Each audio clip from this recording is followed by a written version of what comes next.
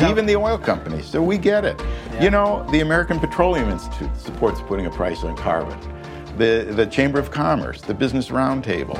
Our report was written primarily for the financial regulators, but they can't put a price on carbon. The financial community can't put a price on carbon. It's got to be governments. And it's not the White House, it's Congress. Hi, listeners. This is Keisha Shreen. We'll be back in the new year with new episodes of the Refinitiv Sustainability Perspectives podcast. But today, we have a special bonus episode for you featuring a conversation with Bob Litterman, founding partner at Kapos Capital. Prior to Kapos Capital, Bob led a U.S. subcommittee appointed by the Commodity Futures Trading Commission, created to explore climate-related risk during the previous United States administration. Bob caught up with our guest interviewer, Jamie McDonald, in California, and chatted about why America hasn't done enough, what needs to happen to put us on the right path, and why it's now time to put a price on carbon. Bob, thank you so much for taking the time to chat with us. We want to talk specifically about the world of sustainable investing, but just before we do that, let's talk a little bit more about the subcommittee. We were just talking about it earlier. Yeah. It sounds like it was the first of its kind to be formed, and what specifically was the role? Yeah, it was kind of unusual because it was under the previous administration, and one of the commissioners of the Commodity Futures Trading Commission, Russ Benham is his name, is a sponsor of a committee called the Market Risk Advisory Committee. They had some hearings on climate-related risk and decided to create a subcommittee. Chairman Benham asked me to chair that committee. I was very honored to do so. There were 35 members of the committee representing a vast diversity of participants in the financial system, including banks, insurance companies, investors, asset owners, corporates, including oil companies, ag companies, data companies, and exchange. Also, a number of academics, a number of environmental NGOs. So we really had a diverse group. And the commissioner said, we'd like you to write a high-level report. He hoped it would be 50 pages, come up with a number of specific recommendations and justifications for those. And he raised kind of a high bar. He said, I'd like it to be unanimous. And I thought, okay, didn't realize how high a bar that is. You realize you have 35 people and any one of them can say no. Okay. And in fact, it was even worse than that because he said, we want not just the individuals represented here, but their organizations. So our draft report went to all the general counsels and they had to sign off on it. This is a very much a cross-industry type of report. Yes. So what I'm interested in is, at that time, take the financial world, for example, banks and insurance companies, was an aim of the report to try and highlight the fact that they were not appreciating what kind of risk the climate change was going to happen to their industry. It was more about pricing into their products that they were selling to clients, or what was the approach of it? No, I don't think it was either of those. I think it was designed to say, what do we have to do to protect the financial system? That's what the financial regulators are supposed to do. And the commissioner felt, and the commission itself felt, that the other financial regulatory groups, the Financial Stability Oversight Council, the Fed, the SEC, had not addressed climate-related risk for reasons that are understandable under the previous administration. But it seemed to the Commodity Futures Trading Commission that someone ought to do this. It's interesting, the CFTC is responsible for regulating derivatives markets in the U.S., and so it has a very strong focus on risk management. Yeah, I guess one of the main primary uses of derivatives is to manage your own risk. Exactly. So they have a market risk advisory committee, and since no one else was focusing on climate-related risk, they decided to go ahead and do that. And we were very pleased in the end that we were able to write. Actually, we accomplished everything the commissioner asked for, except we couldn't keep it to 50 pages. It was like 170 pages. But you got all 35 unanimous votes. We did, and we got 53 specific recommendations, including, I was very pleased, the first recommendation, and the most important and urgent, is that we have to put a price on climate risk, on carbon emissions. And everyone agreed with that. Actually, that one wasn't hard to get through. The other thing that we got through that I was very pleased with is that climate-related risk, it needs to be disclosed. at the time we wrote this report, there was not adequate disclosure. Now, we're moving in that direction. There's a lot of work to do, but under the current Financial Stability Oversight Council, which is chaired by Treasury Secretary Yellen, the Fed, the SEC, the CFTC, and all the other financial regulators are now really moving forward with the agenda that we put into this report. And can you talk a little bit about other geographies? Has this become a more coordinated event, or is this still something that is more specific? Yeah, something that I think most people don't realize is how far ahead of the U.S. Europe is. Europe has strong incentives to reduce emissions. They have strong disclosure requirements. There's also markets for carbon trading, is that right? Markets for carbon trading that have a very significant price. The diversity of incentives to reduce emissions across the globe is not appreciated. In Europe, there are incentives over $100 a ton. And so how far do you feel how do you think America is doing now, if you were to give it a grade? It's doing terribly right now. We don't have a price on carbon. We're not moving in the right direction. We're on the wrong path. I think the good news is the corporate community understands that. You know, everyone supports a price on carbon now in the business community and the finance community. That was unanimous recommendation of ours. There was no pushback.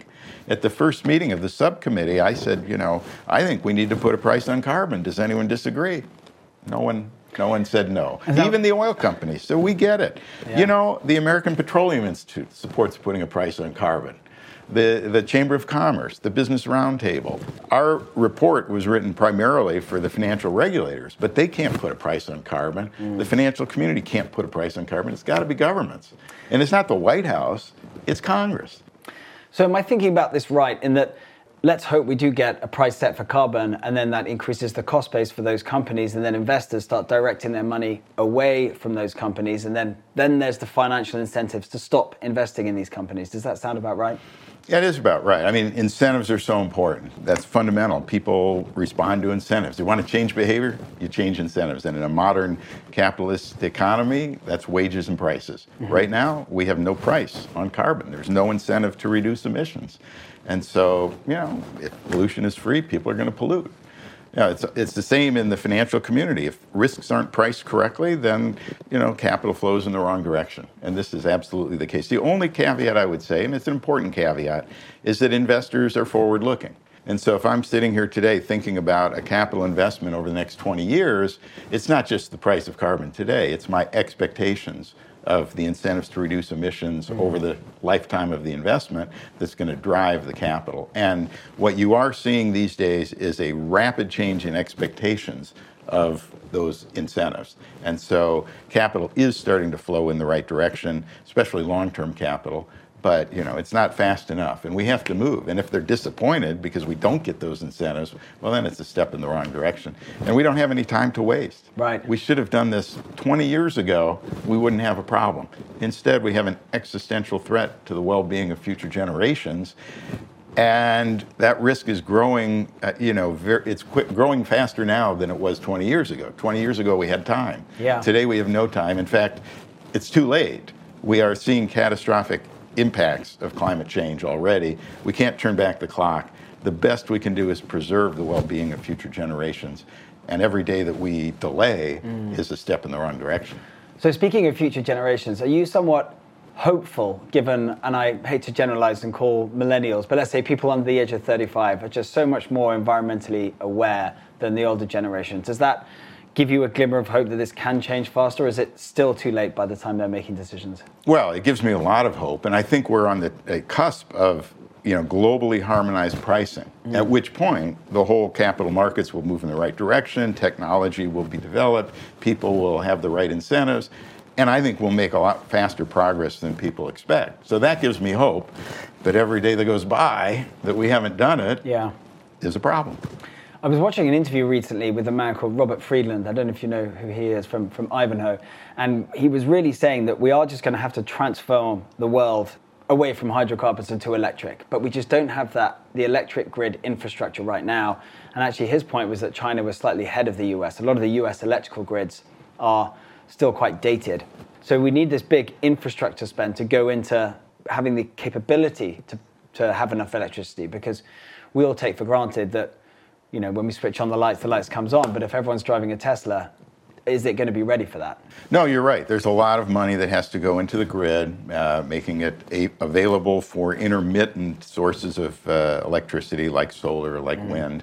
We need backup storage. We need a base load that doesn't create pollution. Maybe that's nuclear, maybe that's batteries or hydrogen. The technology has to be developed.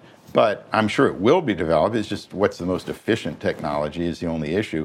But it won't be developed fast enough unless we have those incentives in place. Even with Biden's infrastructure plan?